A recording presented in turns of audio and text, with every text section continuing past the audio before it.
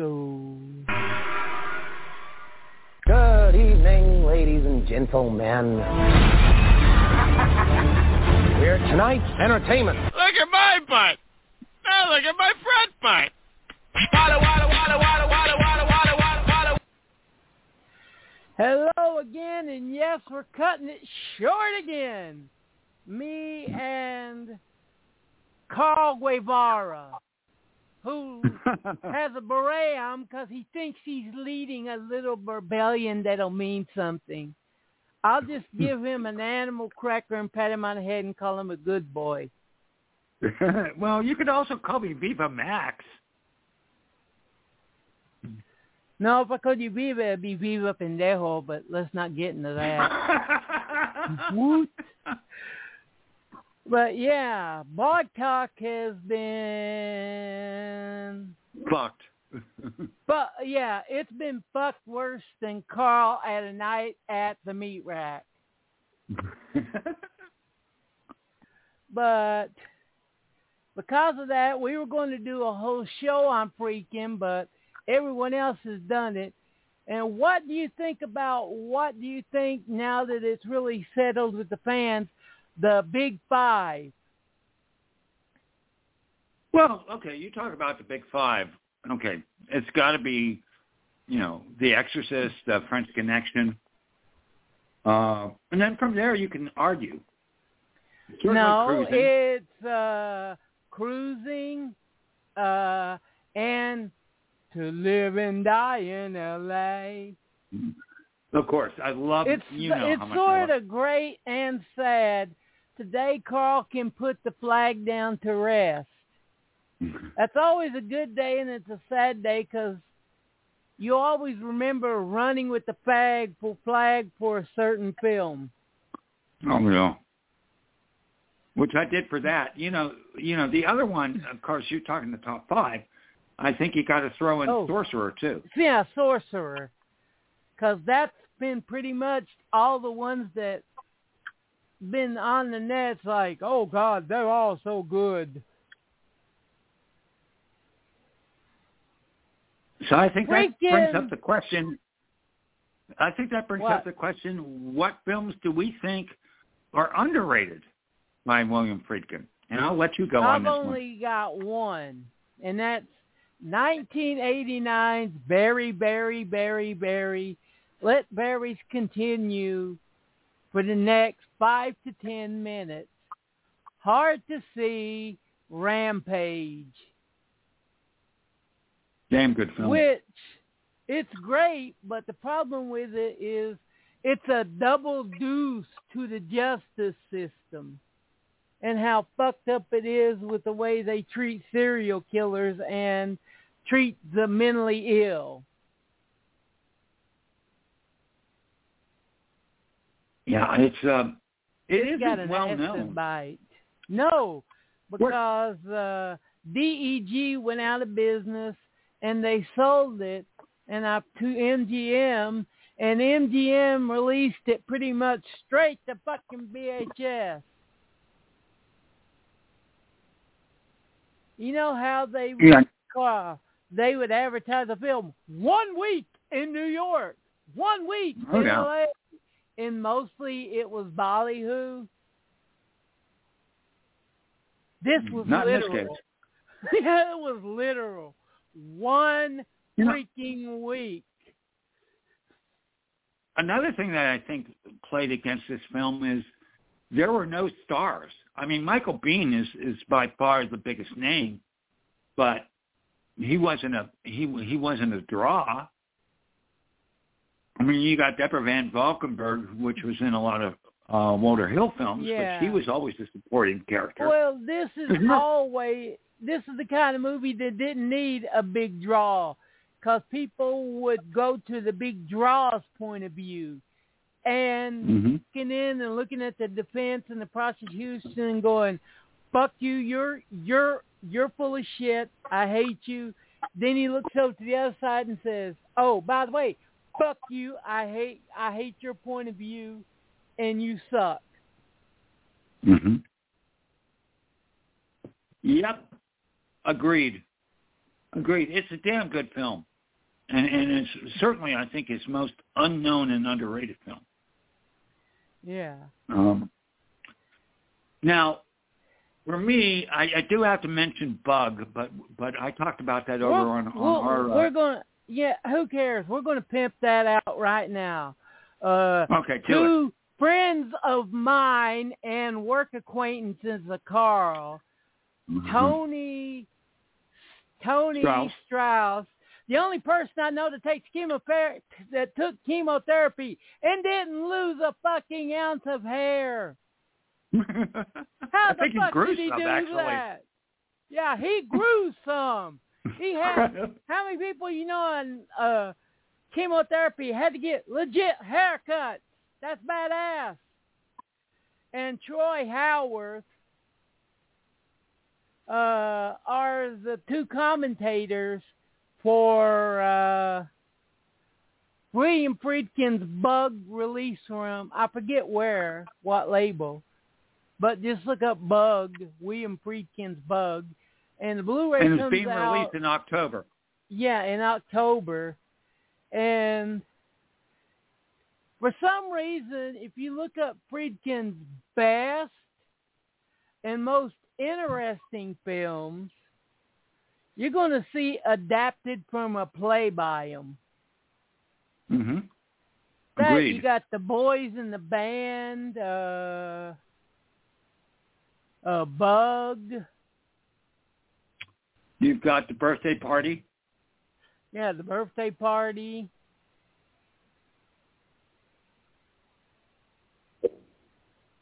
Yeah, and then Killer Joe, too, was also a play. Yeah, which ruined Kentucky Fried Chicken for a whole generation. But a bump. I think for every generation that's ever seen that movie. There's only one thing I can say about that movie. Matthew McConaughey enjoyed his work a little bit too much. Yes. I think the one I do want to mention, because I really do like it, even though the story is that it was saved in editing without Friedkin. I love The Night They Raided Minsky's, which is one of his early films. Yeah. I forgot about that one. The Night They Raided Minsky's. I actually seen that on TV. And another one that's really underrated is The Brink's Job. Mm-hmm. Oh, yeah. I was going to mention that, too. What's amazing is that as absurd as the movie is, he didn't have to embellish anything. No.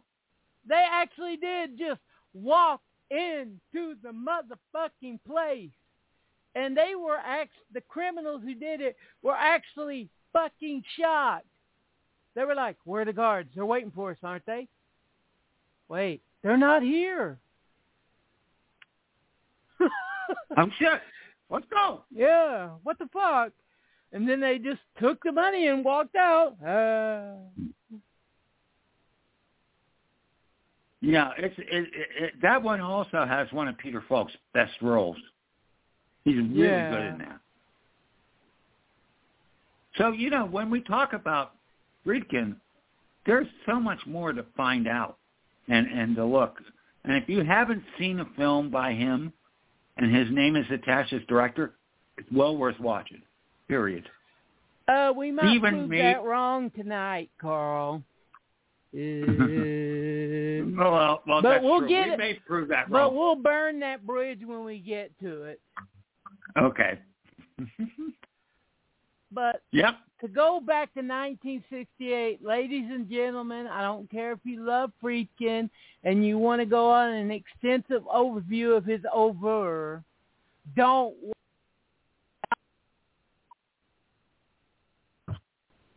Okay, we lost you for a second.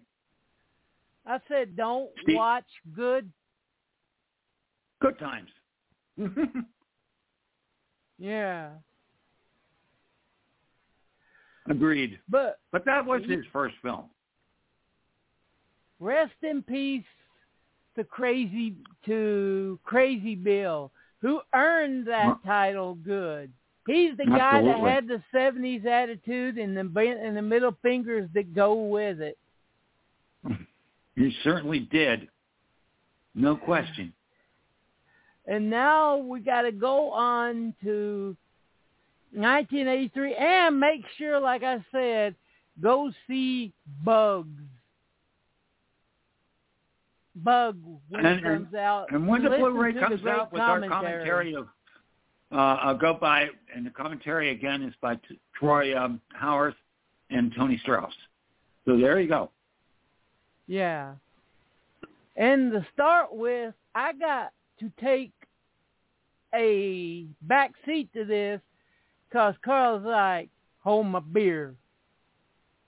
And that exactly. A movie that barely released. This is another one that I would put as in the escaped file. Mm-hmm. And that is Robert Altman Streamer's Ladies and Gentlemen, Boys and Girls, Call Caper. So, Streamers is adapted from a play by David Robb, and I actually saw that on stage. This was also the period where he was basically exiled from Hollywood.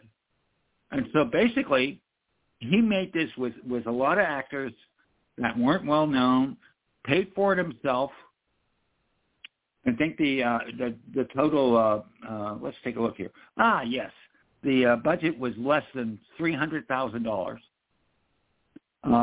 Best known people in it would be Matthew Modine and David Alan Grier. And there was also another actor by the name of Mitchell Lichtenstein who later became a director and gave us Teeth in the 2000s. It's basically about a barracks in the U.S., Army barracks, where it's mixed race, and so there's a lot of racial tension. And then during the play and film, you find out that one of the soldiers is gay, and what that brings to the party. It is a brutal film.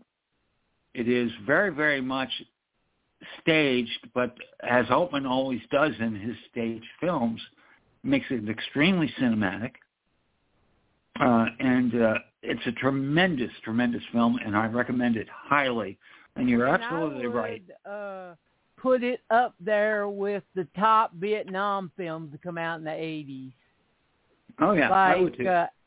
84, Charlie Mopic, The First Hour of Full Metal Jacket, Go Tell the Spartans, The Boys from Company C. Mm-hmm. Oh, Agreed. The Siege of Firebase Gloria. Mm-hmm. Really good film. And that's all I got to say. It did escape. I happened to see it on HBO. But over the years, it's gotten a real good, I won't say a cult following, but a cinephile following because of Altman. And it's well worth seeing. And a gay following, too. Yes, absolutely. You got to do that one of these days for Pride Month. We talked about Nightmares in Heat and Dust, didn't we? Yeah, we did. Okay. Next is, well, you remember Return of the Ninja. We have its sequel, for better or for worse, Revenge of the Ninja. It's just beautiful Shosha Kasugi ninja trash. The best Absolutely. Japanese movie directed by Stan Furstenberg. Mm. And also co-starring Sho's son, Kane Kosugi. Yeah, Professor Toru Tanaka, which it aided if you needed a big-ass, scary-looking Japanese guy. Hey, so you get Toru Tanaka. Yeah. If you like your martial arts cheesy, but not cheesy on the level of Godfrey Ho. Revenge of the Ninja will feel it. Mm-hmm. And we're rushing now because this next film, we need to give it love. I mean, Michael Laughlin, director. His first film, well, the sort of follow-up, Strange Kids, has a hell of a following. It was Strange Behavior. Strange Behavior or Strange Kids, either or. But the point is that it has a very strong cult following. And his follow-up, which is sort of a thematic sequel. Let's see. Here's the thing.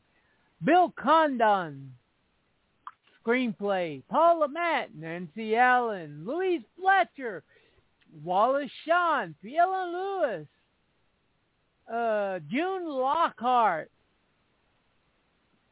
And even Mark Goddard, both from Lost in Space. Yeah, and Bobby Pickett. How would you know Bobby Pickett, Carl? Monster Mash. Do the Monster Mash. And how would a movie with that kind of cast, and it's just so much 50s sci-fi fun.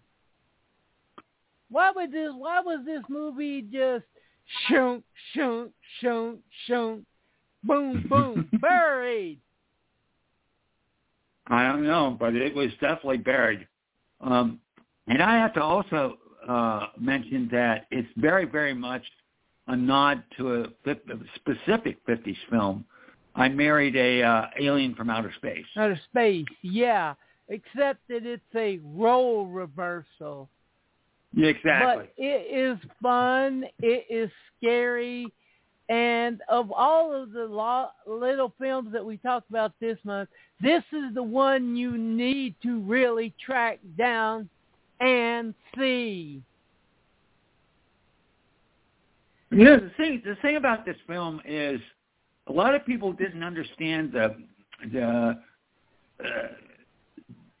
how it was set up and the pacing and just that it was really taking a very, very satiric but loving, viewpoint of the 50s films. And people didn't, I don't think a lot of people got that. I remember having arguments about this film when I first saw it with people that I knew. But I loved it.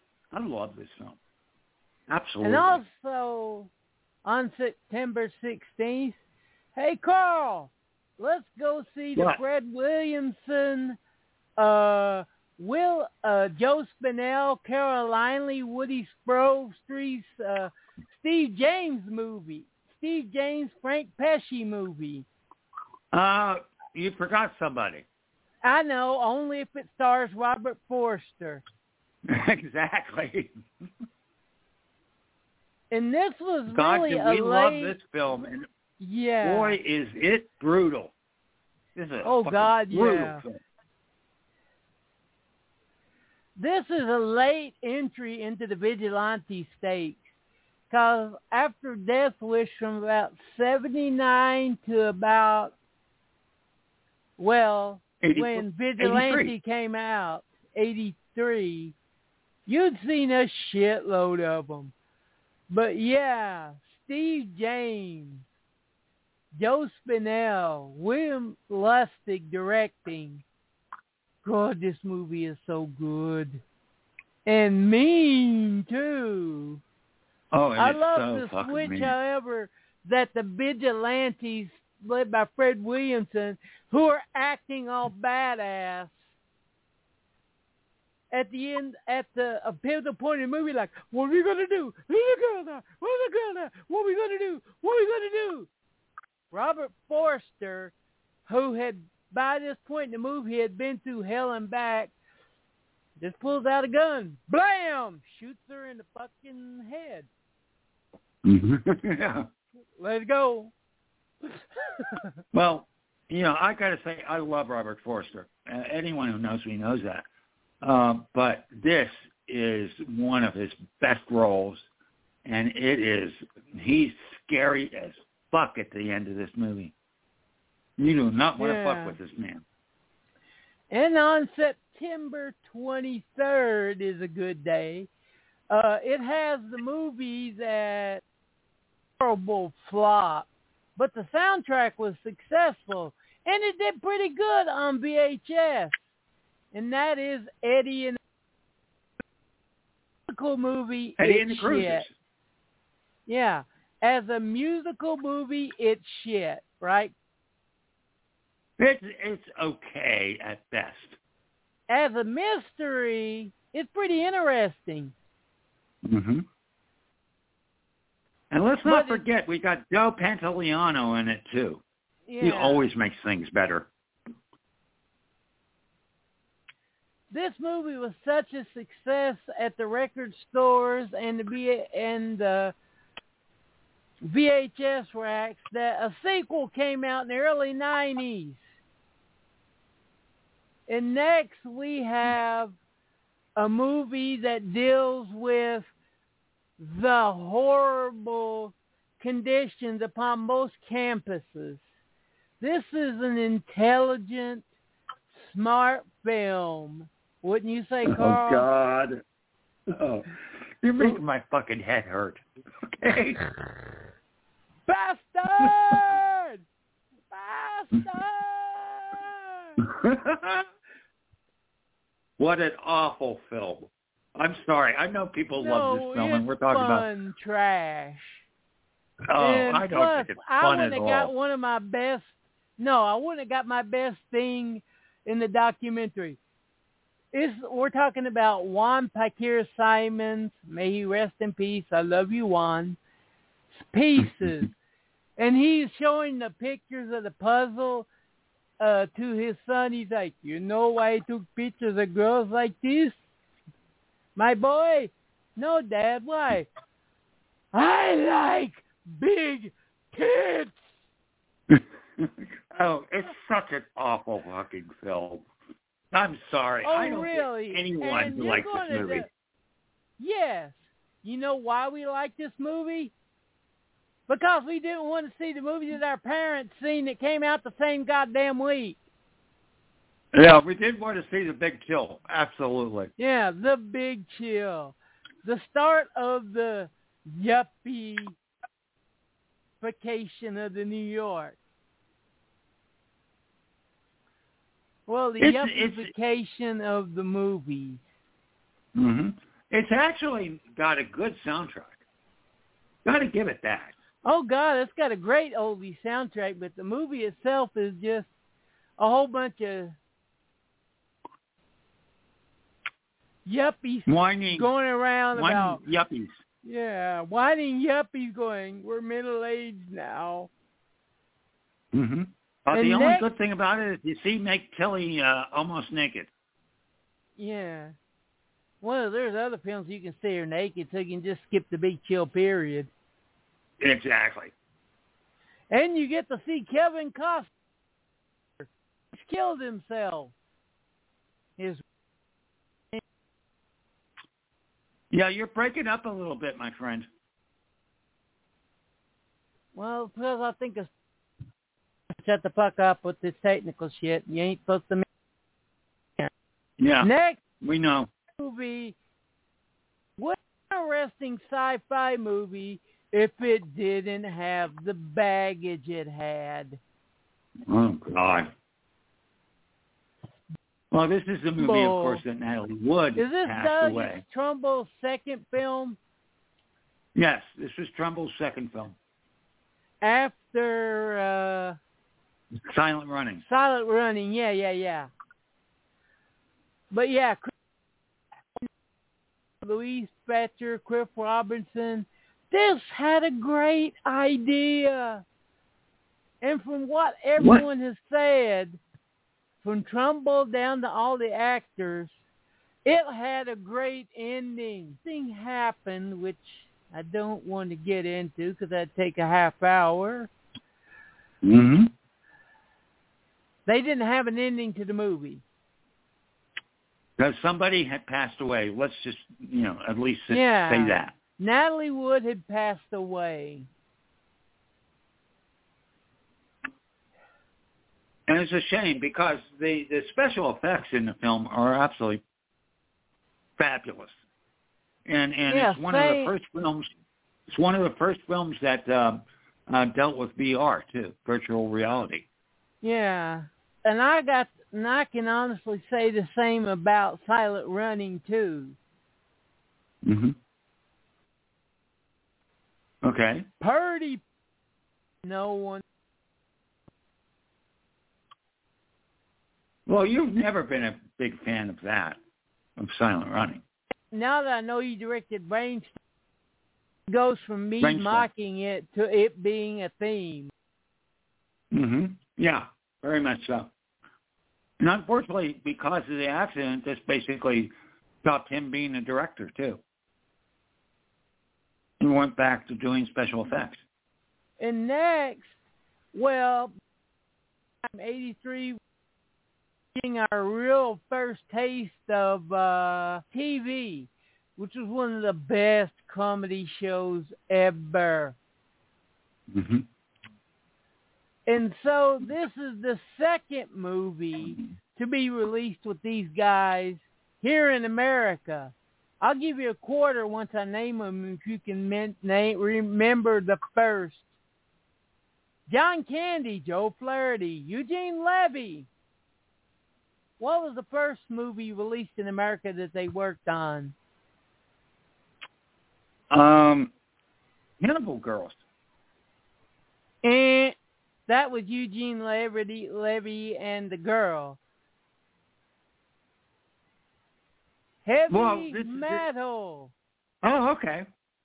Yeah, John Candy played like 2 or 3 roles. Joe Flaherty and Eugene Levy were the 2 stoners. Mm-hmm. 2 stoner aliens. And plus, before that, John Candy and Eugene Levy and Flaherty were in Tarzan. Their voices were in Tarzan, Shame of the Jungle. Shame of the Jungle. Yeah. Also, Belushi was in that. Yeah. And people, haven't you noticed we haven't talked about Going Berserk? You want to know why? That's all we have to say about it. I don't even remember the movie. Yeah. And next is John Mackenzie's The Honorary Consul with Michael Caine, Richard Gere, Bob Hoskins. This is a rarity. A movie where Bob Hoskins doesn't make it good. Well, the funny thing is John Mackenzie is the director of one of your favorite British gangster movies. Yeah, The Long Good Friday. Yeah.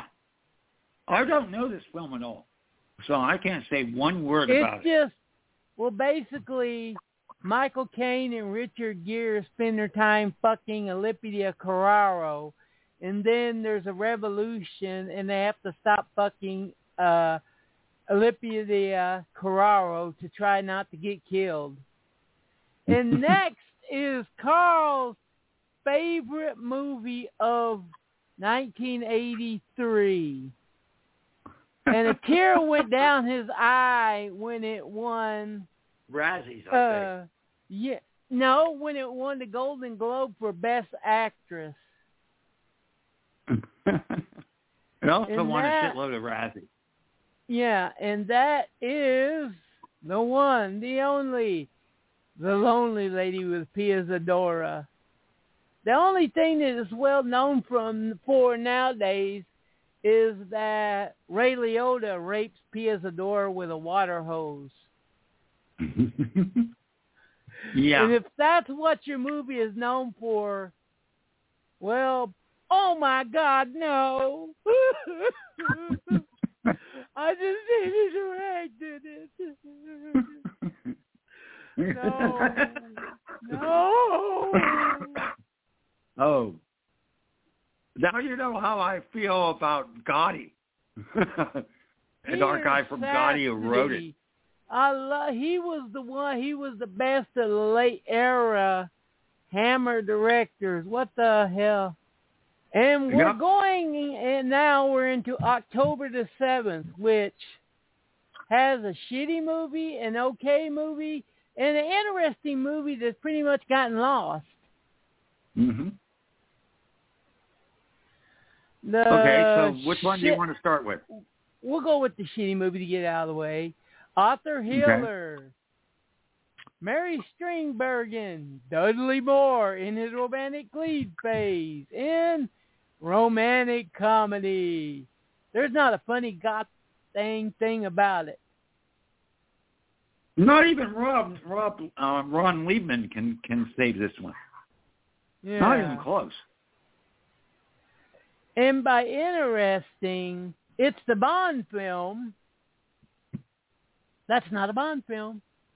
How can Carl? How can a Bond film? Because it wasn't produced by the Broccolis. It was produced by the Cauliflowers instead. They had the rights to the story. Mm-hmm. Yeah, it's an okay Bond film. Connery is definitely too old for it at this point. And Bernie Casey actually makes this film a lot better, along with Edward Fox. And even Rowan Atkinson is in this, too. Isn't he like the third or fourth Felix Leiter in the series? He's at least the third Leiter, Bernie Casey.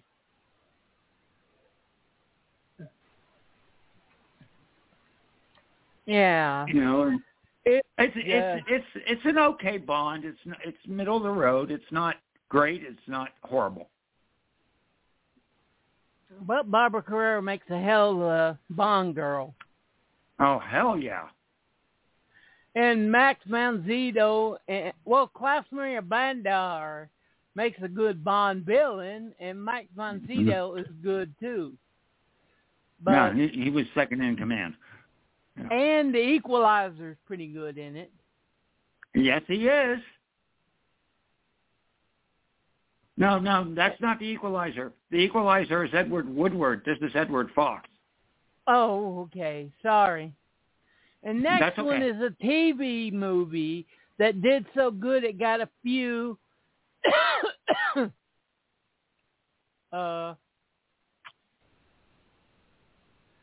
theatrical showings, and that is Tiger Town with Roy Scheider. No, you forgot one. What? Never Cry Wolf. Never Cry Wolf. Oh, God, yeah, the good one, Never Cry Wolf. It's a weird movie, but that's what makes it good. It's about a guy played by... Sorry, I just took my medicine, and it gives me a case of the cough sometimes. But Never Cry Wolf is about Bob Baldwin living with a pack of wolves and Disney not knowing how to sell the movie. Mm-hmm. I wish the guys who had wrote the text for The Holy Mountain would have written the text for Never Cry Wolf. Well, you know who did write it is Curtis Hanson. I'm talking about just the trailer blurb. Oh, okay. Never before have you seen a man and animal movie like this. Raw, true, because it actually happened. But then again, this is the same year we got Iceman, another intelligent sci-fi / ice movie that... When we get to that, I'm going on that one. I love that movie. Yeah. But this is directed by Carol Ballard. It starred Charles Martin Smith, and it's really good. It's good. It's solid, and it also has Brian Dennehy, who I just adore, that man. So there you go. Basically, and another thing that weirded out Disney is that the only real human characters in this movie are Brian Dennehy and Bob Balaban. No. Charles Martin Smith, not Bob Balaban. Oh, Charles Martin Smith. Mm-hmm. My bad. But still. Yeah, basically Toad from American Graffiti. Yeah. Yeah. And next stars Craig T. Nelson, Leah Thompson, Charles Kedit, and Tom Cruise's Wang. And Chris Penn, by the way. Yeah. In one of the most high school football films there is. It's See, I disagree with you on this. I really like this film. I really like this film. I think it's one of Cruise's best early. Tell them why. Absolutely. Where was it Pennsylvania filmed? football. Pennsylvania football. Thank you. Sorry, I was at PA. I know what that's like. I went to high school in PA. It's insane. I know, brother. But like I said, when you get too personal in the business, you get blind to the facts and you cannot see the truth. Let's move on to the next one, which we agree with. What do you do when you have a project that you worked on for about a decade and include some of your trippiest and most personal philosophies and images in it, and it just falls to pieces because Universal didn't know their ass from a hole in the ground?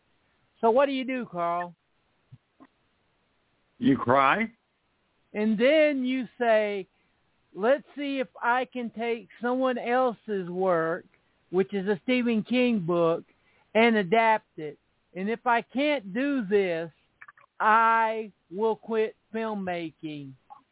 Mm-hmm. And we have David Cronenberg's first mainstream hit, right, Carl? Yep, agreed. And a great fucking movie that gave us so many jokes on Donald Trump. Well, we're talking about The Dead Zone. Which of course is adapted by the Stephen King novel. Christopher Walken is just fantastic, but the supporting cast is just amazing. Every time I say a name here, just say is fantastic, okay? Christopher Walken. Is fantastic. Brooke Adams. Is fantastic. Tom Skerritt. Is fantastic. Herbert Lom. Is fantastic. Colleen Dewhurst. You forgot somebody, but is fantastic. Anthony Zerbe, yeah. Is fantastic. Martin Sheen is godlike. Fucking scary as a motherfucker. Yeah. He is Greg Stilson. When I first seen what was that TV series where he played president? West Wing. The West Wing. The first thing that I said was, holy shit, they elected fucking Greg Stilson president. Well, you know what? I hate to say this for some of our perhaps more conservative political people out there, but when Trump was elected, that's exactly what I said. They elected Greg Stilson. Yeah. And The Dead Zone on October 21st. Ain't it funny that we've gone through 21 days of Halloween month and the only horror film that can be labeled a horror film is the fucking Dead Zone? Yeah. The only other film that I can't bitch about its placement is All the Right Moves, because this is the time when football's being played. Mm-hmm. But now we're going to get to Vicky's favorite film of 1983, right, Carl? Without a doubt. Without a doubt. The Right Stuff. Which, when it was released to theaters, they cut an hour out of it. Mm-hmm. And once it was we got still to see 3 that hours long. Yeah. And once we got to see the full uncut version, we're like, wow, both versions are great. Charles Banks, Scott Glenn, Ed Harris, Lance Henriksen, Dennis Quaid, Sam Shepard, Fred Ward, Barbara Hershey, Pamela Reed, Barbara Hershey, Jeff Goldblum, Scott Wilson, Harry Shearer. And a crapload more. That's how big and epic this love note to NASA was. There's no other way to describe it. One of the things about this film that I love is that they go back to the time frame and pull out a lot of valid TV footage from that era. And you've got actual people like Chuck Yeager himself in this movie, Ed Sullivan. Guess who else is in this? David Guglielmo is in this. Yeah. Bill Dana. Yuri Gagarin. You only get to see David Guglielmo if you see the longer cut of The Right Stuff. Right, that's true. But it's a damn good movie. Yeah, but really moving on. Okay, go ahead. No, go ahead. Finish your thoughts about The Right Stuff, because it is Well, great. it's such a great movie, and anyone who has not seen it needs to. It's one of the best historical dramas ever. And it is dead on, and it is as realistic and to the reality of the situation as it could be. And after Fantastic the movie, you'll be saying to yourself, why didn't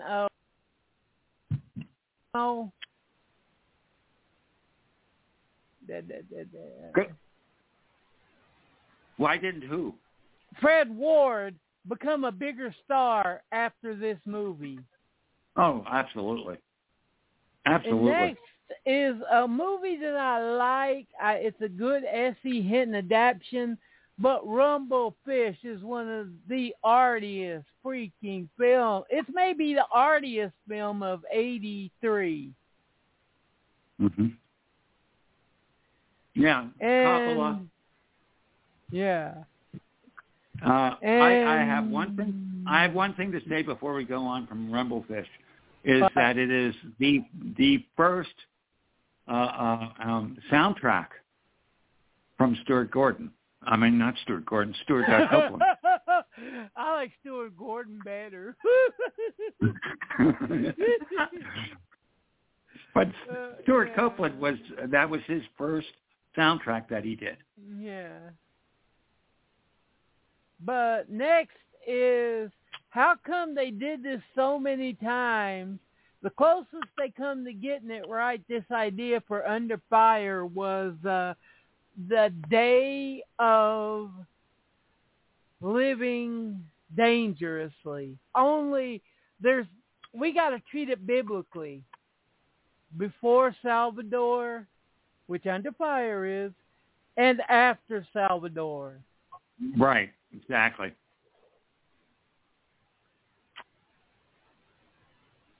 I think it's because Oliver Stone took the romance that the rest of the films had in it. Basically threw it down the toilet. Which is a good thing if you ask me. Oh, I agree. And next, we have one of the sweetest movies that Michael Caine has ever done, and I liked it. It's a good, sweet little movie. Oh, I love this movie. Love this film. Educating Rita. Julie Waters and Michael Caine are just so great in it. And they're the only two real stars in the film. I mean, you will notice a lot of people Julie that Waters you see. was a star because of this film. Right. But a wonderful film. Yeah, it won the best film of the BAFTA Awards. Mm-hmm. Directed by Louis Gilbert, who, if you don't know, did a lot of good films, but not a real well-known director. But this is his best film by far. Yeah. And next is The Wicked Lady, which is not as much fun as it should have been. To me, it's a real misfire. Michael Winner was not the director for this film or the screenplay. He just pounds it way too much and doesn't play it light and airy, and it needs to be played light and airy. Personally, I think Faye Dunaway is miscast too. Everybody else is fucking great. Oh God. We are about to go through the Bataan Death March of Hell with 3 films. Okay. We'll go Let's get through through the it least quick. worst to the worst. No, we're going to go through it least worst to the worst. The least worst. Experience preferred but not essential. It's okay. It's incredibly forgettable. Yeah. Okay. And for this movie, Carl wants to say, fuck you, Peter Regent, fuck you, Diane Lane, fuck you, Candy Cock, fuck you to everyone is in this, and that is National Lampoon's Movie Madness. And even more, I want to say fuck you, Henry Jaglom, who co-directed this. It is awful. Oh, no wonder it's so boring and obtuse. It's Jaglom. Mm-hmm. Yeah. Oh, my God, guess who? Oh, my God, guess who's in it? I know. Mary Warnock, Dick Miller, Harvey Benson. No. Penny Youngman. Harry Reid. Yeah. But, Carl, what do you do when you get a major director and one of the biggest comedy guys at the time, and they make a comedy without any fucking comedy in it? You cry. You want to shoot the director and the screenwriter. Jokes. I love you, William Friedkin, but there's no jokes. There's nothing funny in Deal of the Century. Yeah. It's a satire without satire. And it's got a good cast, and it's just so mishandled. It's so mishandled. Yeah. Not good at all. Probably his worst film, with maybe the exception of The Guardian. Maybe.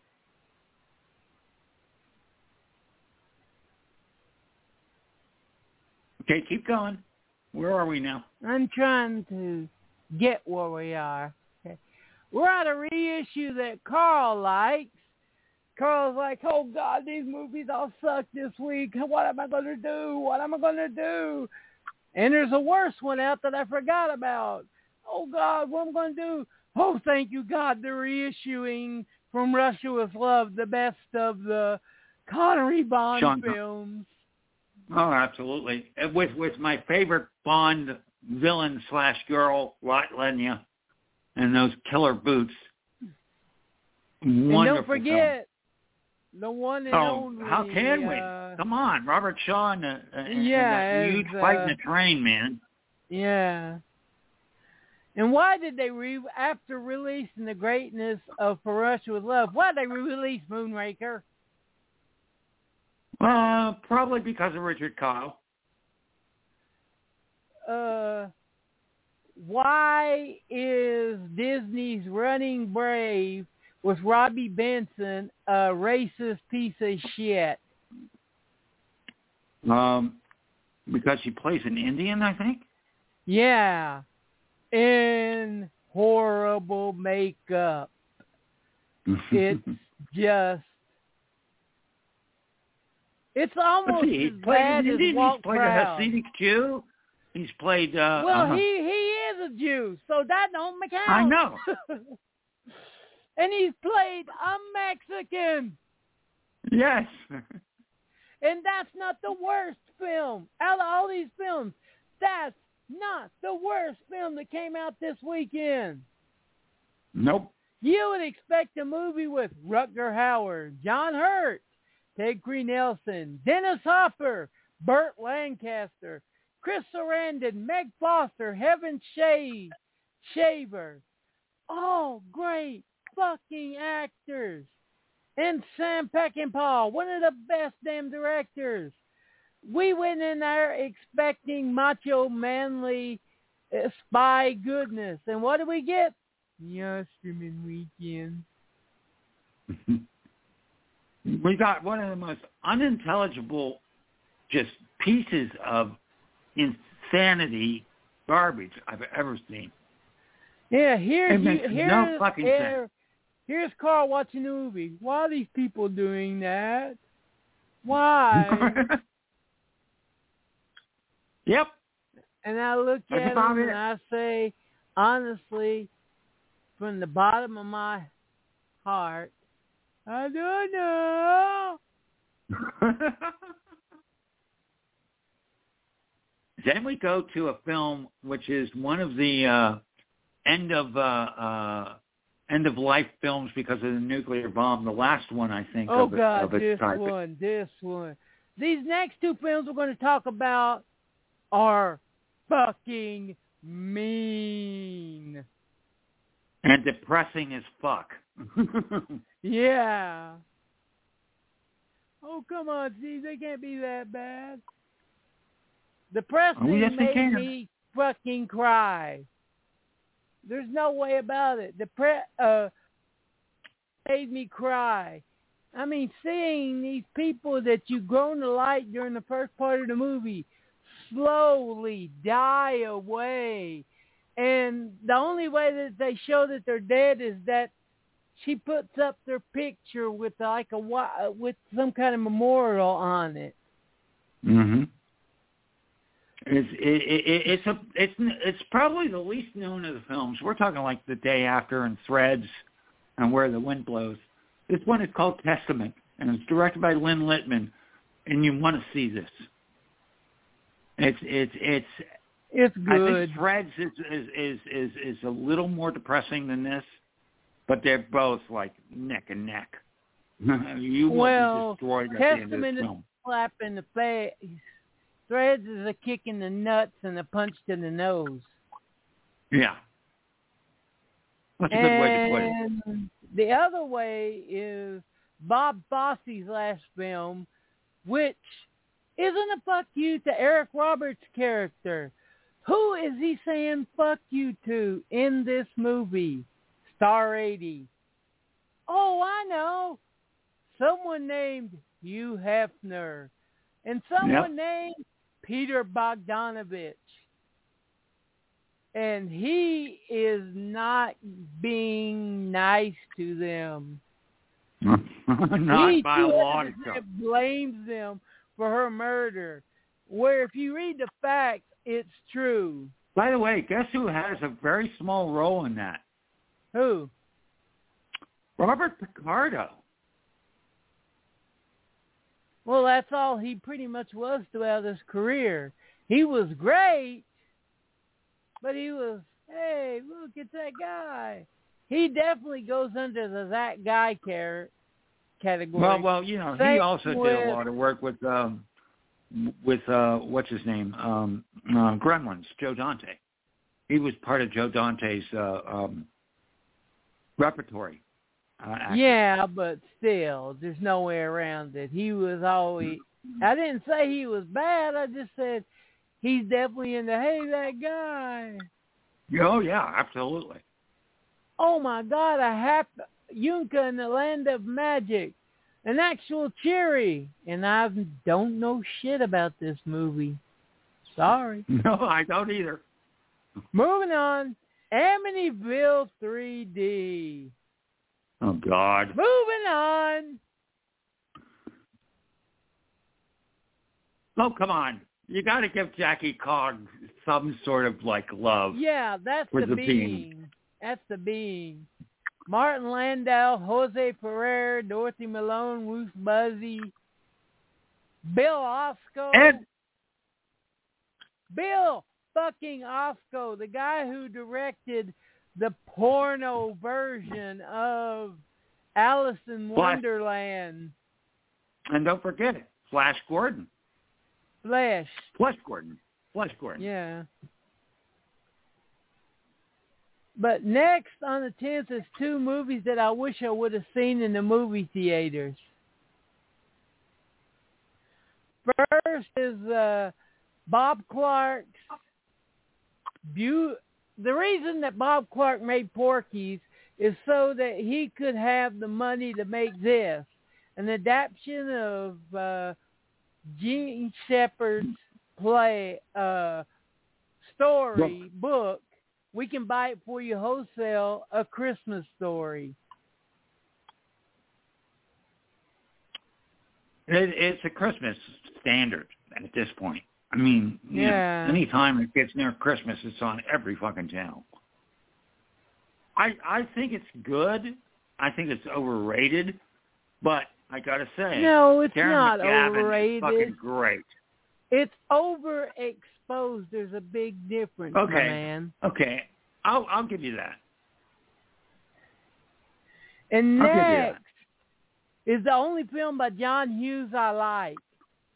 And in the movies that Pirates of the Caribbean, The Black Pearl, ripped the fuck off. Yep.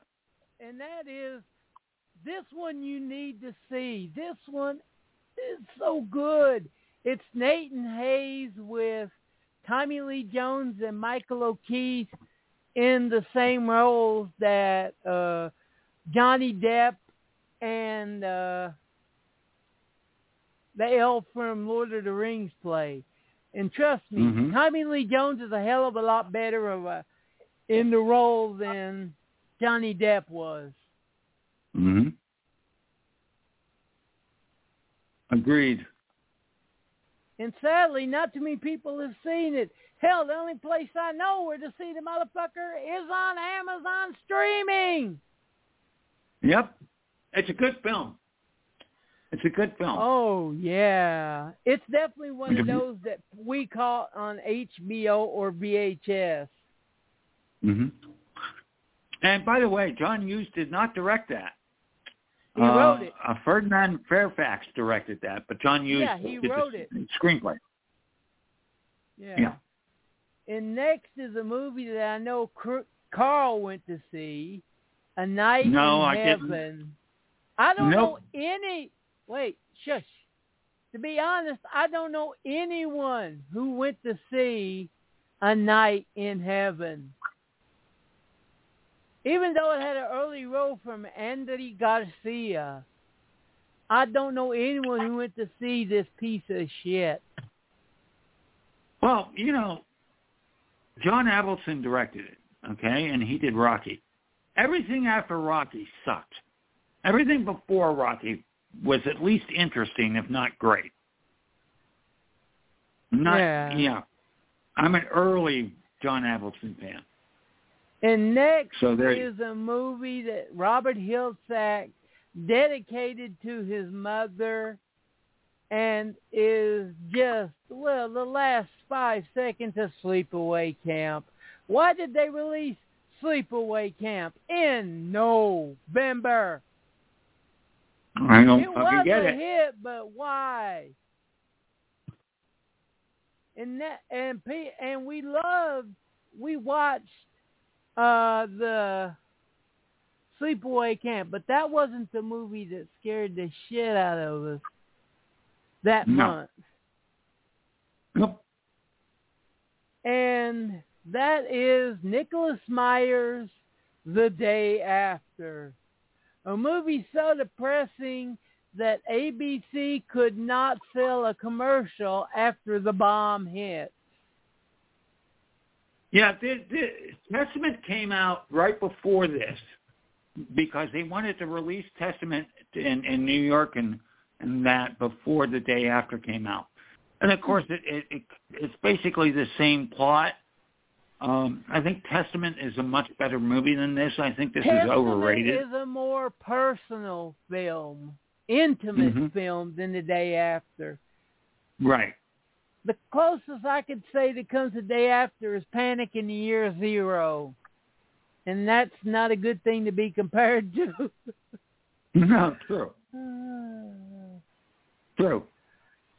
Oh, and number 3 on our list of if you don't see this, we will hunt. Carl is not a violent person, are you, Carl?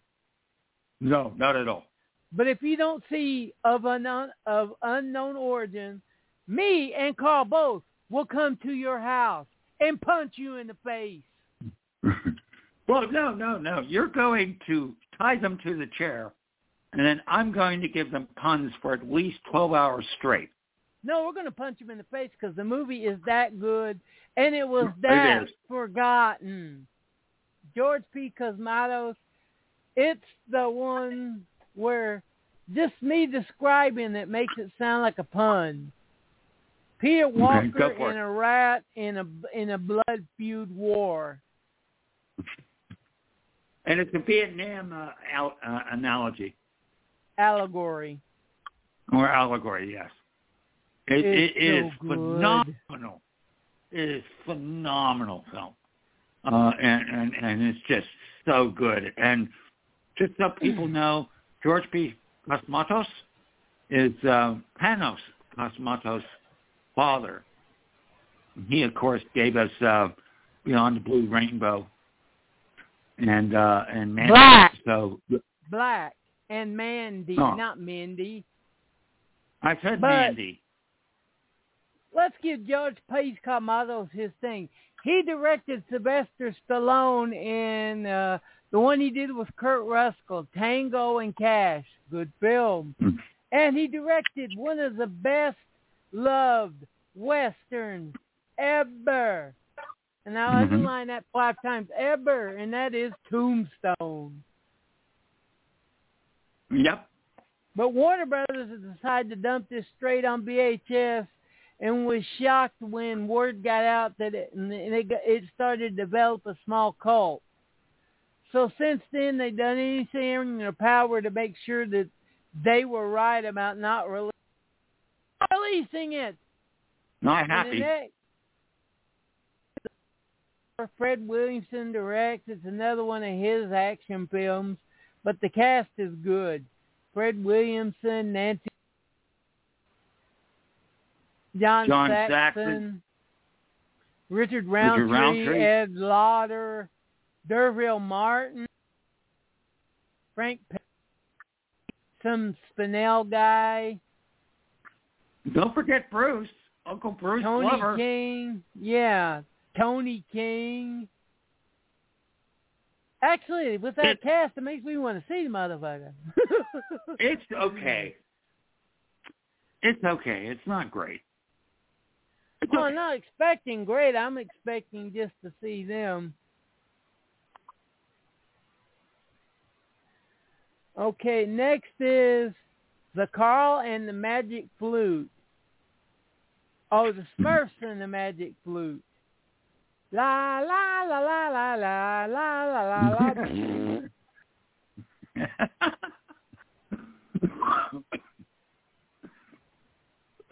And speaking of,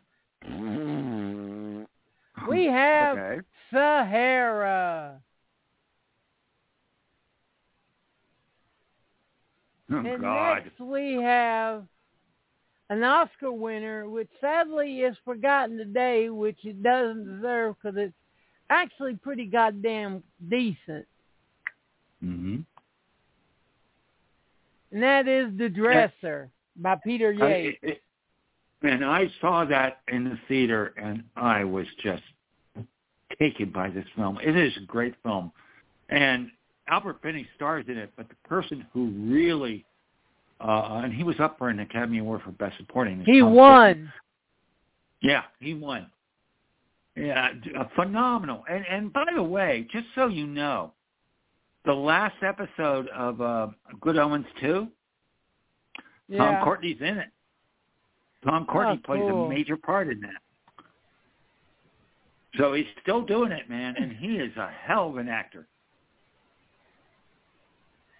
And Michael Gall's in that too. Yeah. It's a great movie. You need to see it. It's this good. So is this next one, with one of Keith's favorite directors acting in it. Yep.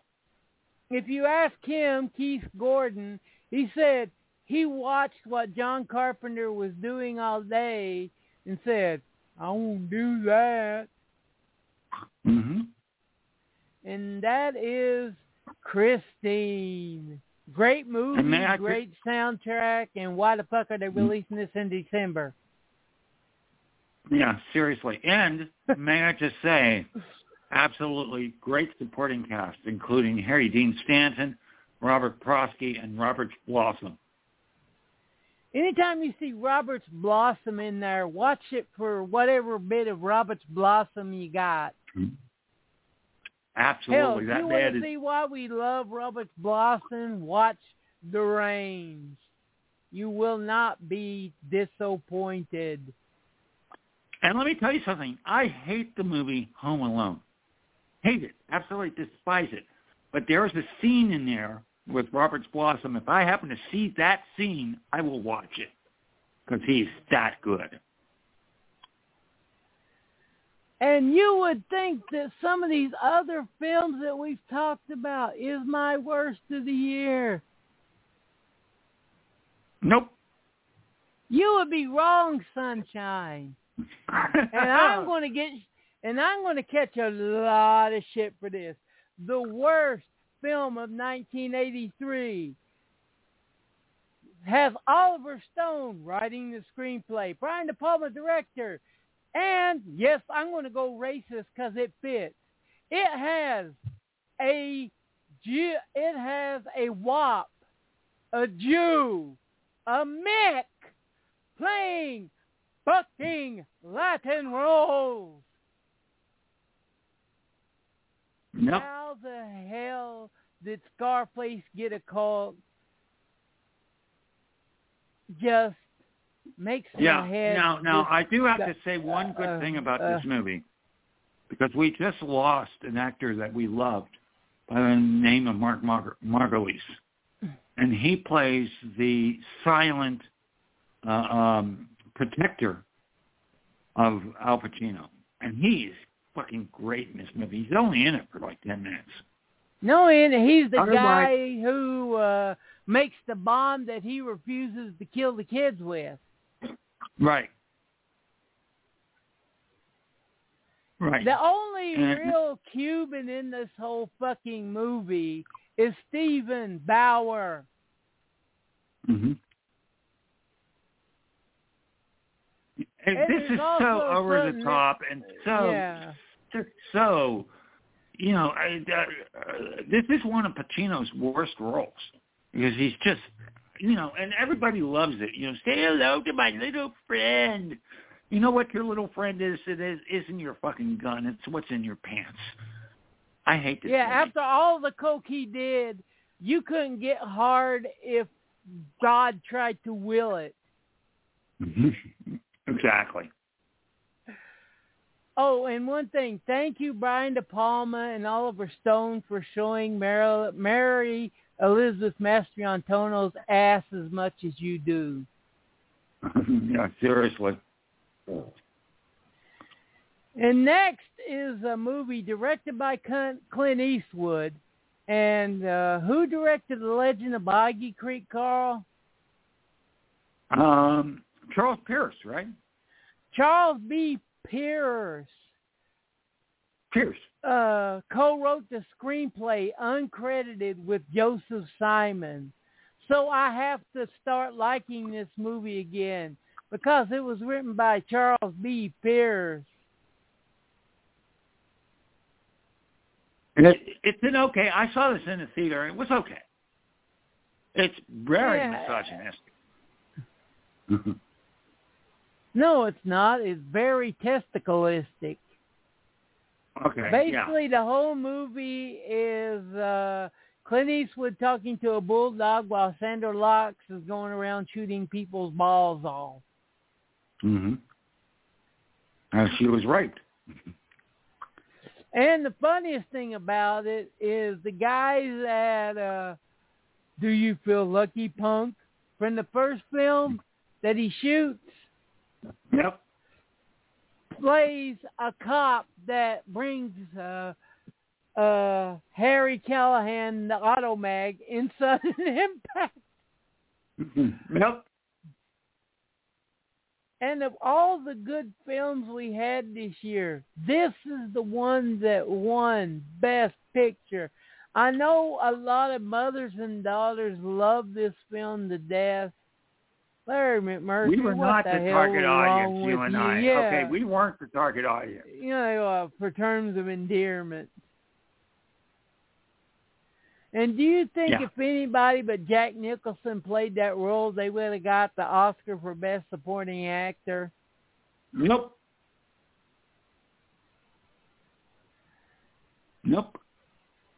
And and next is the only Jewish movie that even Carl won't defend.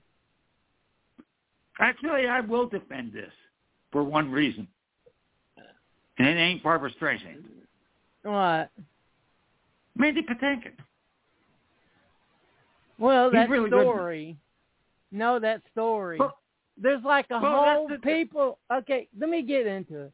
There's a whole 5-minute bit in the movie where they talk about how Mandy Patinkin has a humongous schmeckle.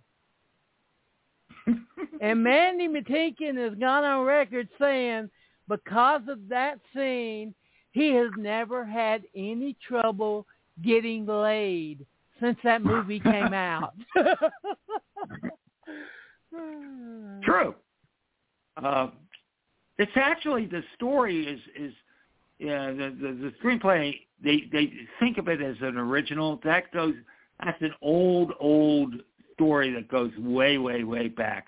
And basically, Barbara Streisand is someone who wants to study the Torah, and she's female, so she goes in drag as a man and goes to shul. And I mean, that has been a story that's been within the Orthodox liturgy for hundreds of years. So it's not new. It's done okay. It's okay. Not as good as people, remember it. Yeah. It's okay. Go ahead. Next is the film I would have voted as Best Picture of 1983 if I was on the Academy board. Okay. And I would have given Cher she did win Best Supporting Actor. Yes, she did. Didn't she? And I would have given Craig T. Nelson Best Supporting Actor. Mm-hmm. And Nora Ephron and Alice Alden Best Screen. I'm sorry, Silkwood is the best film of 1983. Damn good film. Agreed. And it leaves a bitter, ugly taste in your mouth because it's based on a true story, and it's set over the way they did. Mm-hmm. Yep.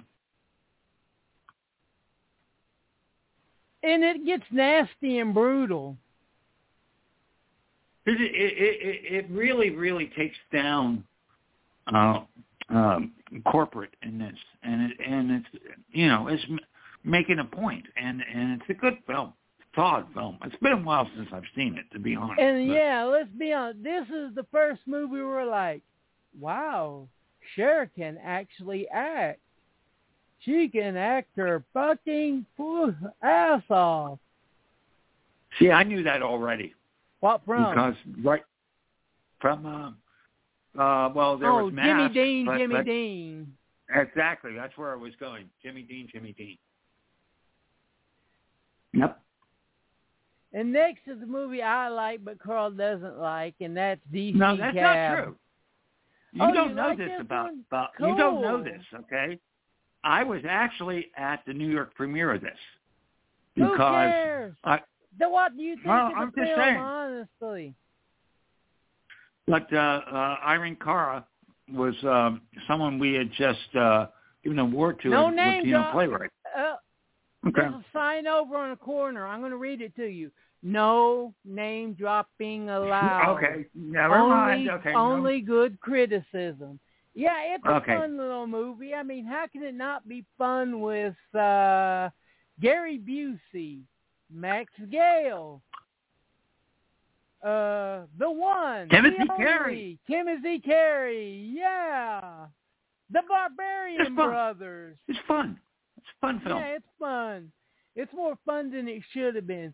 And next is a movie that the title comes from Carl ordering sandwiches in the deli. Yep. Also a really good film. Really good film. I saw this in the theater, too. This is another movie about a white guy fucking a bunch of women and getting away with it. And by the way, Roberts Blossom has a major role in this. One of the few where he has a real role. Yeah. And next is a movie that, well, I read this book in one freaking night. So to say I was pumped for the movie when it came out is an understatement. And as big as the book is, about 200 pages, that's saying something that I read it straight through in one night. Right, Carl? And it is so almost good. But we've always been tantalized. The problem is they've never released it. Yeah, they've never released it. Yeah. Explain what I just said. We have been tantalized through the years with a 3-hour cut of this that supposedly is 200 times better than the one we got.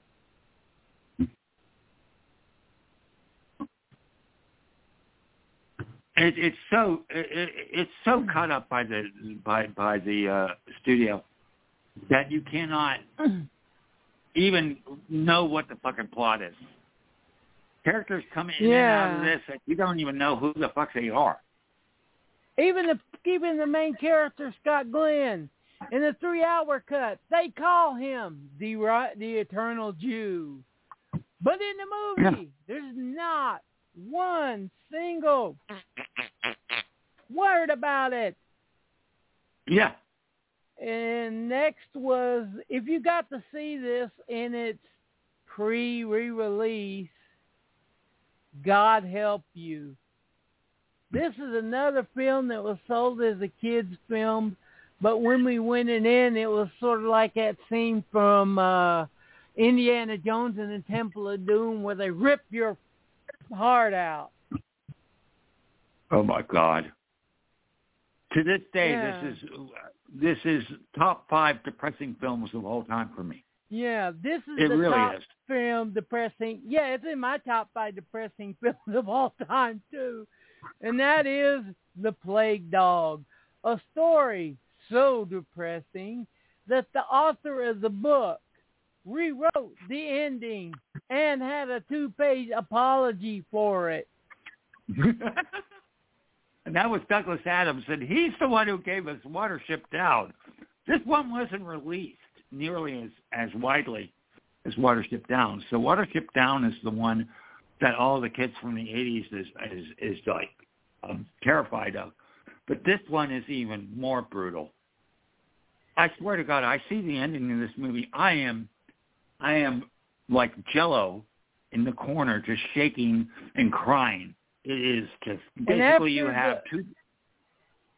Okay. I was just going to say you have 2 dogs that escape from from a place where they're being tortured, and one of them may have a plague, and everybody's after them, and it's not pleasant. No. Let's just leave it at that.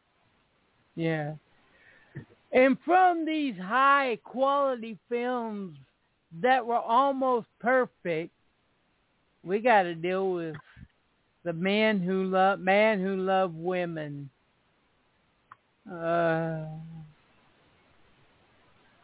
Burt Reynolds so miscast in this.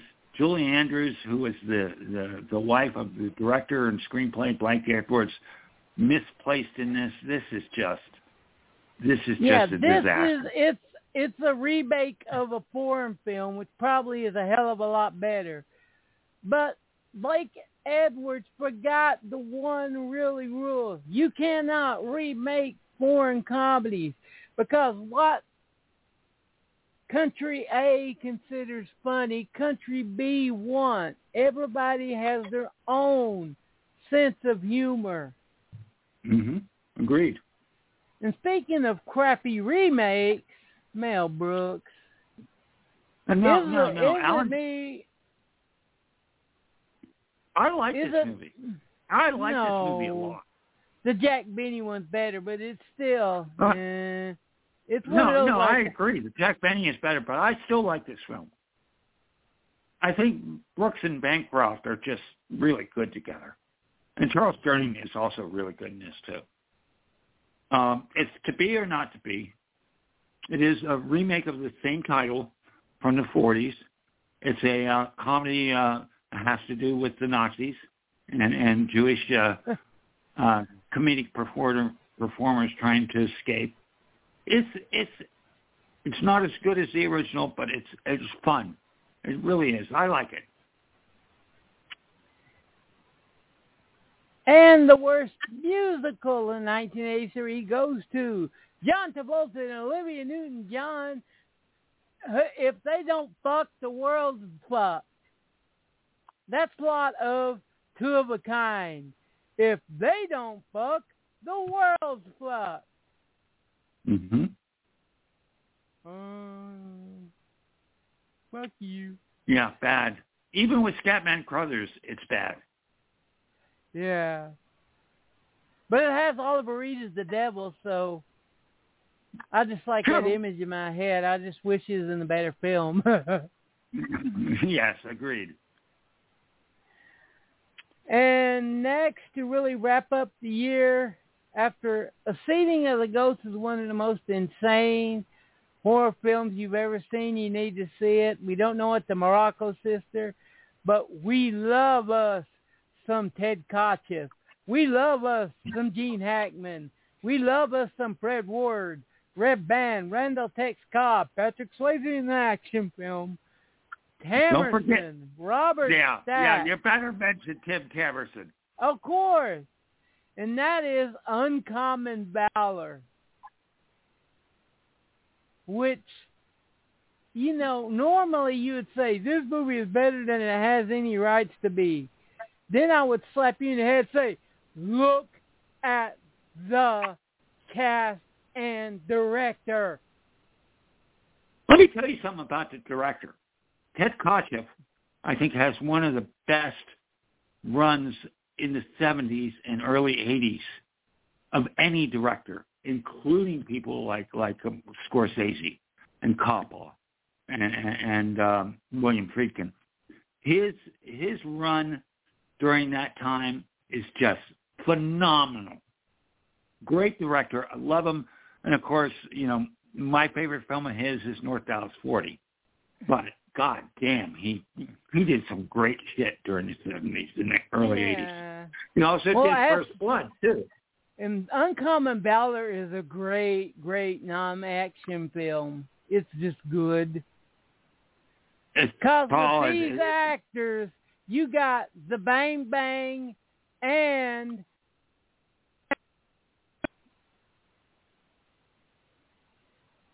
you broke up a little bit, sir. And not only do you get the Bang Bang, you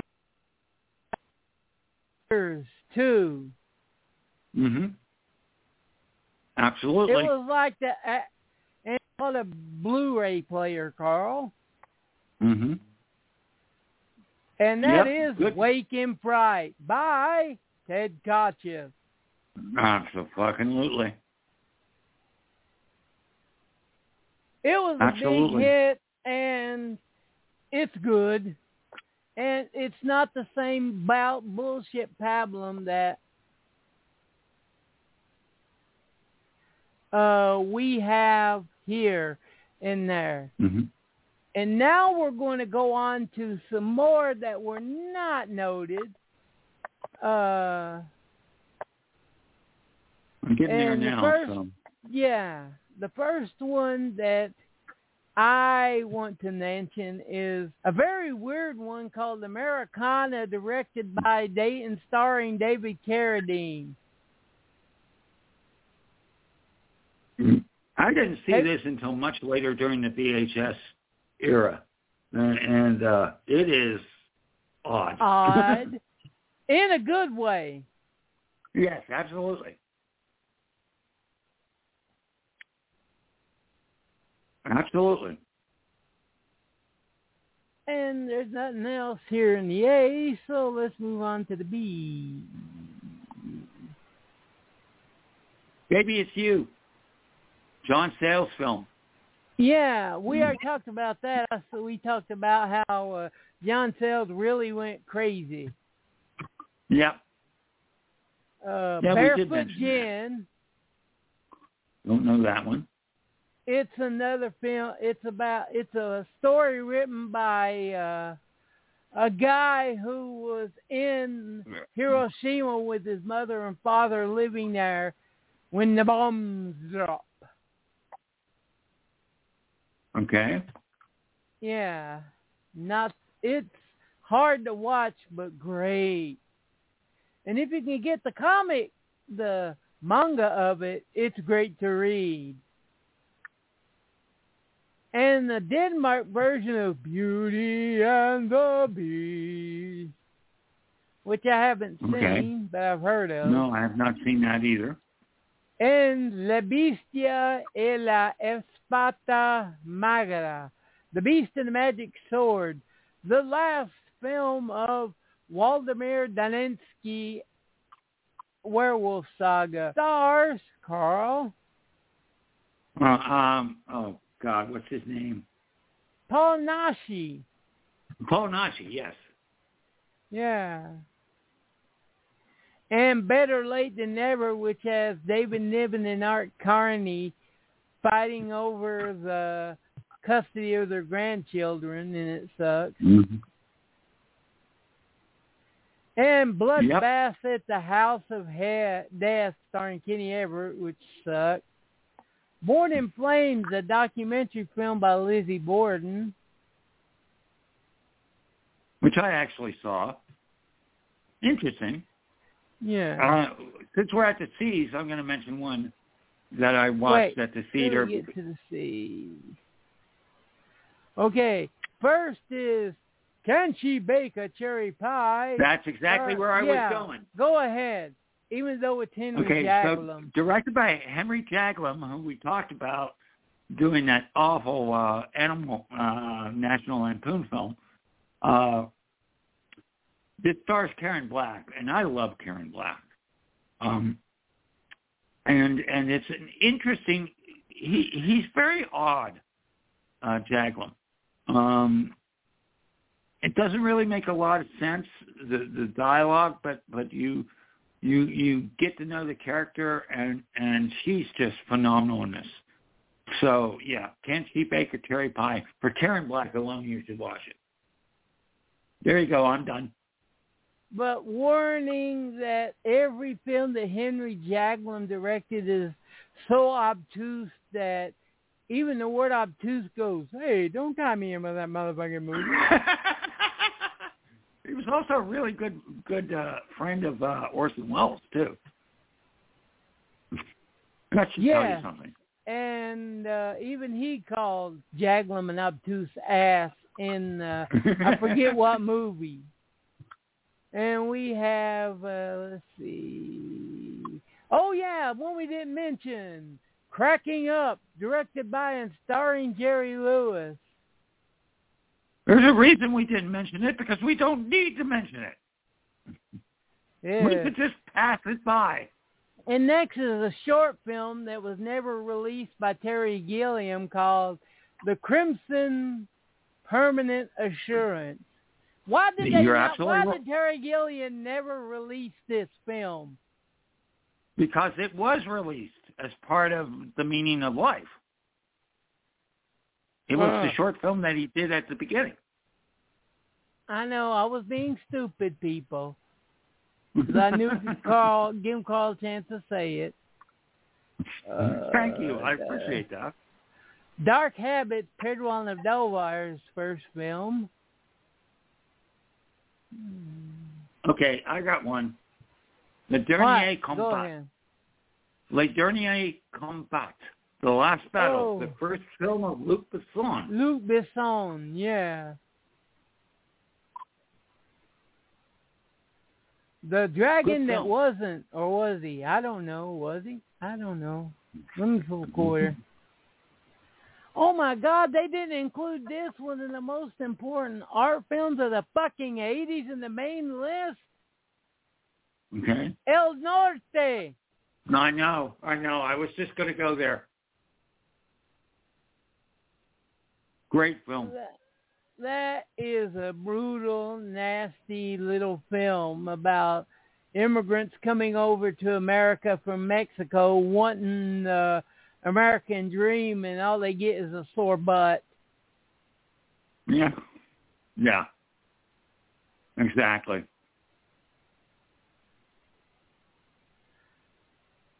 Exposed. Oh, yeah, we talked about that. Yeah. And The Fourth Man. Why did they not include this? Yes, The Fourth Man. That was one of the first I saw films that in New York, and boy, did that absolutely just blow me the fuck away. Became a big Paul Verhoeven fan because of it. Yeah, it's good. I ain't going to lie, it's good. But expect that you have to put some of the puzzle pieces together yourself. Oh, absolutely.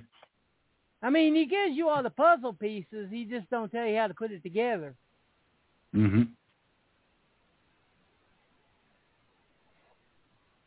Great film. Mm-hmm. And I'm looking at F, and we can skip that. Okay. I don't see anything in G or H.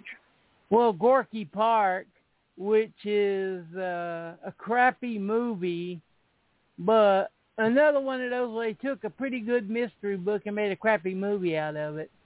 Mm-hmm. Which is a shame because it is Michael Apted. Good director. Yeah, William Hurt, Lee Marvin. Just that it just seems like they took out the heart of the book. Right.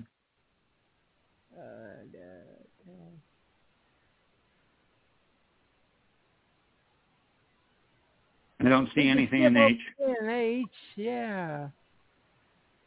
Don't see anything in R. Independence Day. That's the one where Diane Wiest is an abused woman who blows up a fucking house with her and her abusive husband in it.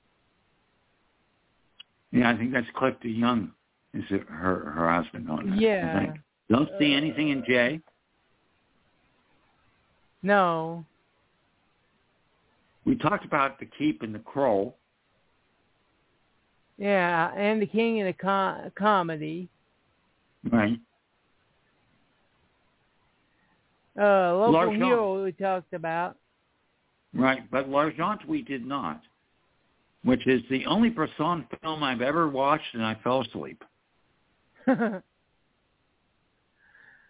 Oh, God, here's one that I could have gone without.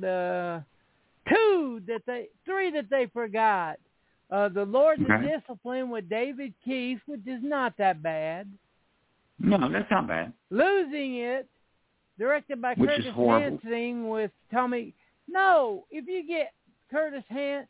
This is another. If you get the director's cut of it, it makes a lot more sense in a better movie.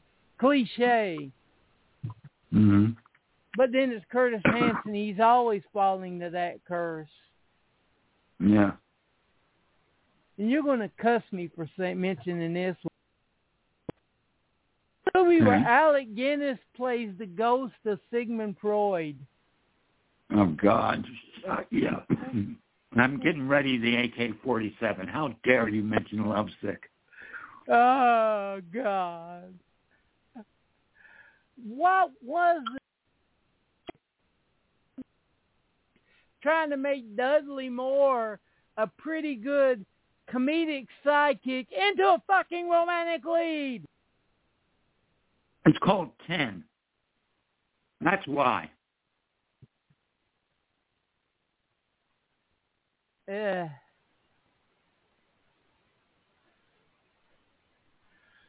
we mention The Man with Two Brains? Yeah, we did. Yeah, we did. But we did not mention Moon in the Gutter, which is done by, the follow-up to Diva, which is done by Jean-Jacques Benet. Yeah, we mentioned that. I hated it. You liked it. Oh, that's right. We did. Okay, never mind. We did. Hey, it's been 3 weeks. Give me a break. Arm, leg, make you watch Night whatever. in Heaven. Now, I have not seen it, but it's a very important director. I do not know the film. But My Brother's Wedding by Charles Burnett. Do you know that film? No, but it's Charles Burnett, so anything of his is worth watching. At least that's once. Exactly why we're mentioning it. Okay, I got one for you. And then what? Nostalgia. Got to give Andrei Tarkovsky some nods here. Not my favorite Tarkovsky, but it's damn good.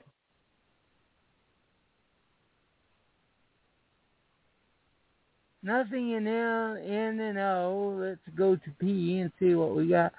They didn't mention Pauline at the Beach or Nope. Barlap. Barlap was great. And the Kevin Kline, Rex Smith version of the Pirates of Penzance. Do you know why that one was hard to see in the theaters? There was a lawsuit on that. Yeah, they were movie theaters were pissed off that they released it to cable before it hit theaters for a one-time showing.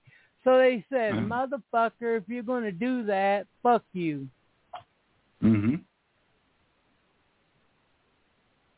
The one I do want to mention in P is The Plowman's Lunch. Yeah. Which is a damn good film. Jonathan Pryce, he's excellent in it.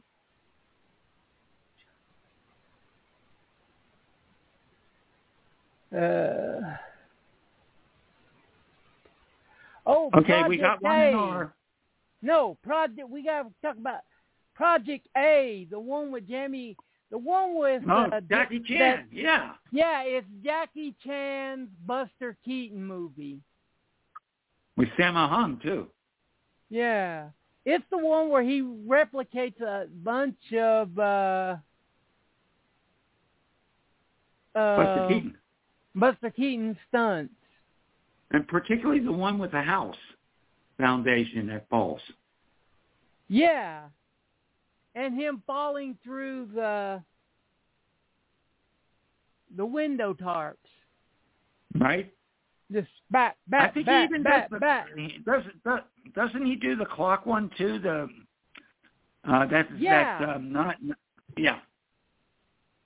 That's not Keaton. I forget who that is. Copy of the WS version. Stunts are still there. It's still fun as hell. Project A 1 and 2 are fucking good. Yeah, agreed. Now, what did you want to mention in R? Rock and roll. Oh, God, yes, that is so good. Yep. You know, one of the great animated films that nobody fucking knows. That's because Nirvana won't let it be released. I know. We've talked about that many, many times. Okay, I got one in S. What? Dan Soleil. Chris Marker. Absolutely fantastic film. He's the one who gave us... sunshine. Yeah. He gave us... what's the movie? Oh, fuck, no, I can't remember. But he's a phenomenal director. He's an English director that went to France, and just it's fantastic. Need to see it.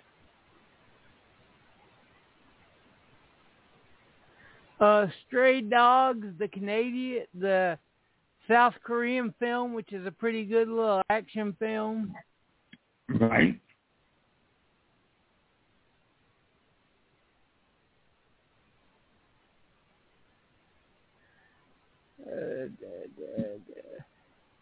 So I'm seeing in that, let's see, T here.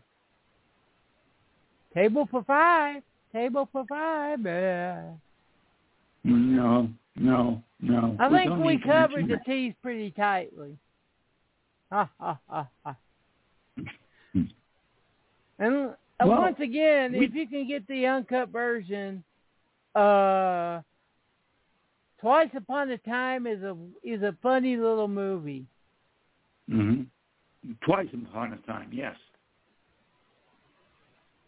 Okay, let's go into B.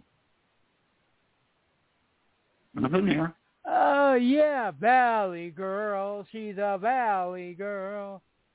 Even though it don't have the song, Valley Girl's one of those you go in expecting teen shit, and you get actual decent little romance. It's cute. It's cute.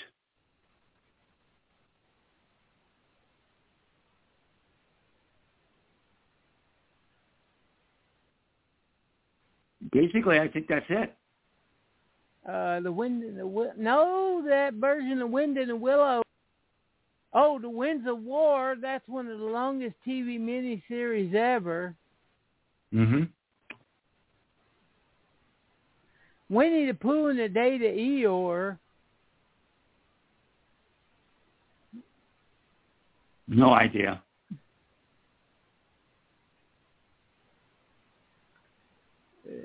By the way, I want everyone to know that the movie Zappa is not about Frank Zappa.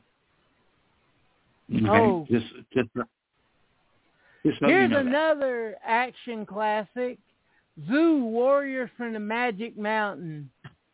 Absolutely. You know, anything with Sammo, come on. Sammo is just like fucking great.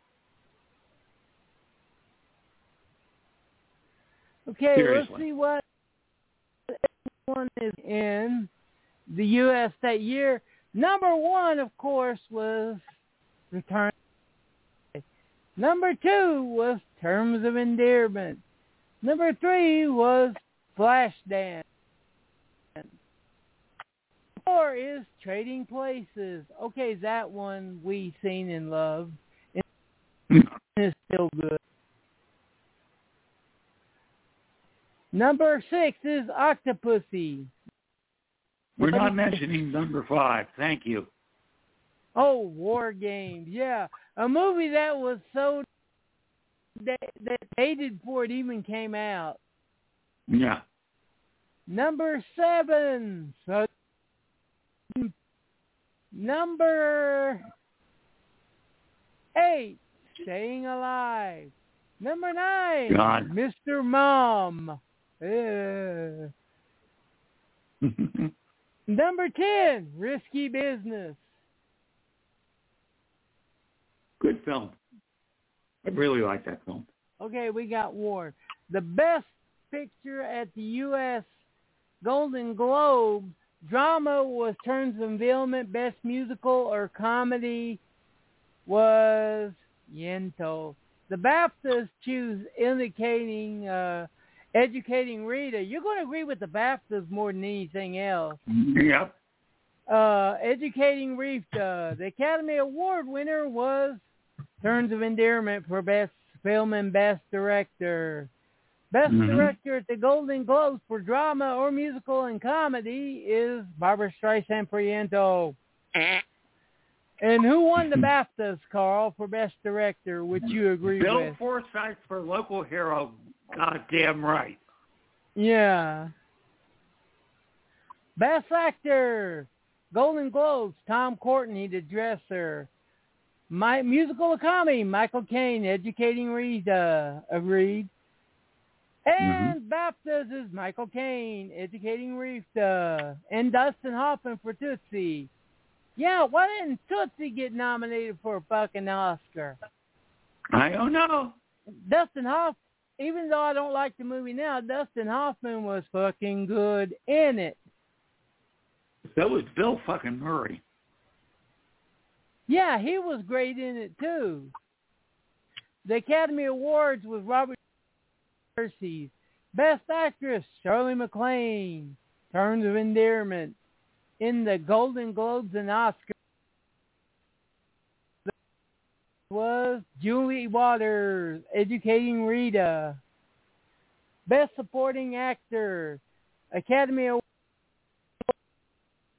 Jack Nicholson, Terms of Endearment. And BAFTAs say was the best actor in Trading Places. Denholm Elliott. Fucking Damn right. And the British agree with you. Best Supporting Actress, Golden Globe.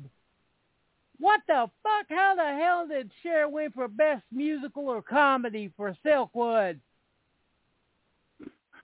They put it together. When they do that, they don't make that decision, whether it's musical or comedy or drama. Just Best Supporting Actress. The BAFTA. Jamie Lee Curtis, Trading Places. The Academy Awards, Linda Hunt, The War of Living Dangerously. That I agree with.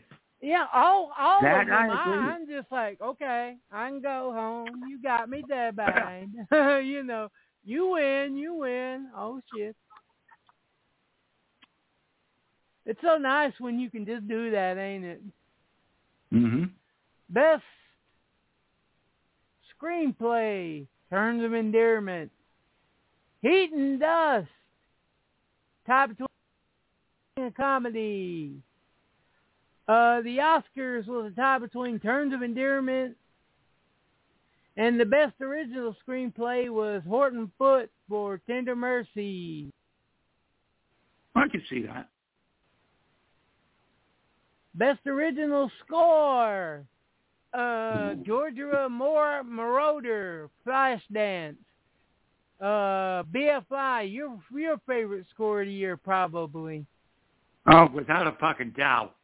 Ryuichi Sakamoto, Merry Christmas, Mr. Lawrence. And the Oscar went to Bill Conti for The Right Stuff. The Right Stuff. It's a good score. It's a good score. Not as good as Ryuichi Sakamoto, but good score. Best Original Song, Golden Globe. Flashdance.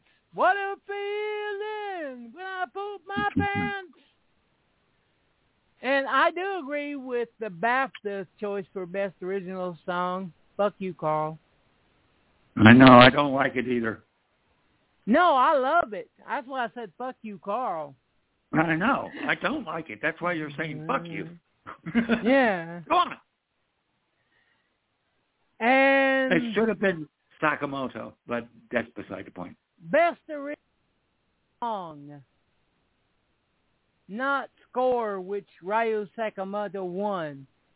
And he had songs too in that too. So I there know, you go. but don't be a greedy pig. Best Original Song. Okay. Flashdance. I'll be quiet. Film. The Golden Globes and the Oscars chose Fander by Bergman. Mm-hmm. And whatever a Dator is. No, Denton. Yeah. I got to remember that. Hold on. It's a depicting the last weeks of Georges Danton, one of the leaders of the French Revolution. And it stars Gerard Depardieu. And was directed by Andrzej Wajda. There you go. So that's what Danton does. Okay, now to wrap this thing up with 7, what's your favorite film of 1982? The film that is underrated that you put on the most that people should see? Oh, God, you're making me think now. I tell you, one of the big ones for me is Of an Unknown Origin, the one that people should see. That's just a hell of a great movie. We're going to name the award after that. After this, on the years, it's going to be the Award for film that you need to see. Mm-hmm. Because we named the fucking award after that. Yeah. Best film? That's a good question. There's so many good ones. Your favorite? That doesn't mention Pittsburgh. Get crazy. Oh, cool. Get crazy. That's another one everyone should see, too. Yeah. If I had to pick the best, it would be Silkwood. But if I pick my favorite, just based on the viewing charts, it would be the movie that has a philosophy, Videodrome. Videodrome is absolutely fantastic. And that's another now one. For the worst. My is start at me, fanboy. Come at me. Tony Montana is a fucking piece of shit, man. And he's always going to be a fucking piece of shit, man. And if you don't like that, you can go fuck a chicken, man. Well, you know what? In the same sort of attitude, you go with Scarface. I'm going to go with War Games. I fucking hate that movie. He does all of that shit that he does on home back then in 85. If we could run basic on a computer in 85, You're breaking up, man. You know why I'm breaking up? Because that's how Storm. it sounded back in 1985. So gotcha. He did all his own line. Yep. Anyone who laughed at War Games. Oh, it's a horrible film. Horrible film. Yeah. So there you go. You got all our choices, man. But the least scene for me that people need to see, well, 3 least scene is the one we named it, and the second would be Strange Invaders. So good. Oh, yeah. Agreed. And Nathan Hayes. Agreed. I would probably, instead of Nathan Hayes, I'd put in Get Crazy. But, yeah, I agree with all that those. One's on Blu-ray. Quite a sizable little cult. Yeah, that's true. That's on Blu-ray, and, of course, Dan Kramer did the commentary on that. A friend of ours. And so, Kramer gets Sidney J. Fury's box set that he curated. Because that takes everything that Fury did. Action, romance. Yeah. And the other thing, too, he has a great book on Sidney Fury. And his name is Daniel Kramer, and it's Kremer. So people, and you can follow him on Facebook. He has a very active Facebook page. He's a good man. He's been on your show at least once, and then my show at least a couple of times too. So he's a good man. And in peace, William Friedkin, and I hope you're still as grouchy as fucking ever up in heaven. I'd be disappointed if you weren't. Exactly. For Al Pacino on Cruising is my quote about Al Pacino in Scarface. Fuck him. Fuck Al Pacino and his ass. Is that enough of an answer? Yep. And next one we got to do is we haven't done 85, Carl. No, and we haven't. So we got to do that. That's going to be a real argument between me and you. Oh, yeah. Without doubt. Which is the best of the Pittsburgh Zombies? We okay? Yep. You know what I think of that film. Oh, I love that film. Next month on Criterion, I know I'm one day movie with you, Carl. Okay. It's they've uploaded that another film that you like of the 80s completely ripped off. Okay, talk to me. Completely. That Heather's completely ripped off. Ooh, we talking Massacre? Yes. Oh, fucking but A. The finish, the guy who wrote Heather's did. You're breaking up. Well, in this, it came out that the guy who doers just tore off the front page. Well, I can't believe that's coming out on Criterion. Good God. It's coming on the Criterion channel. No, we're doing it. There's no fucking way we're not doing that. Right. That's going to be my birthday movie because I'm waiting too long for this. The most political teenage fuck film ever made. Oh, it's brilliant. It's a fucking brilliant film. Yeah. Renee Dagler. Next year when we do a year, is 1985. And now you're back from the dungeon, Che. What and the rest of your little band of rebellion this week got scheduled? Okay, so right now we've got on Saturday I'm doing a music show, and it's the evolution of Stuart Copeland. And we're going to be going through everything that Stuart Copeland has done from his debut with Curved Air through all of his stuff with the Police and what he's done afterwards, his operas, his incidental music, his African music that he's done. So we're doing all that.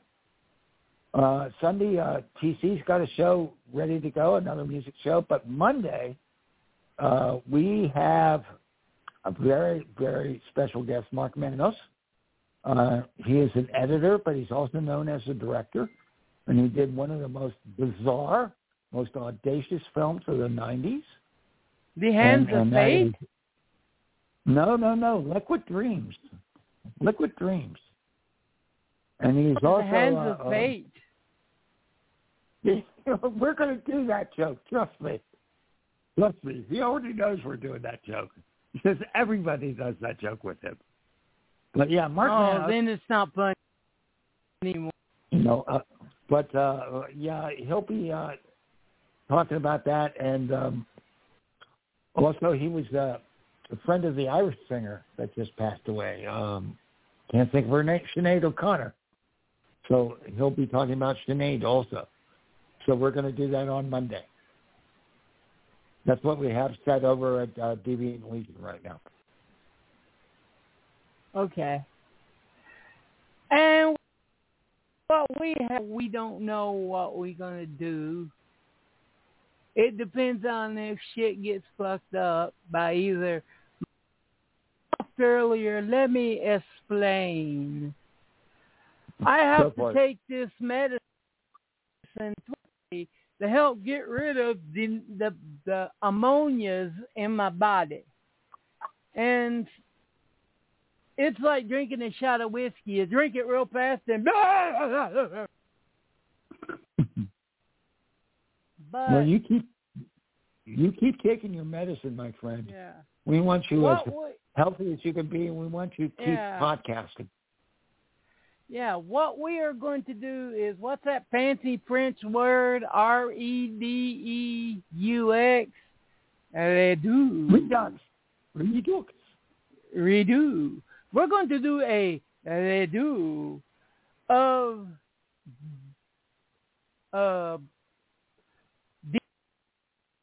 why? Because we've grown so much as critiques since then.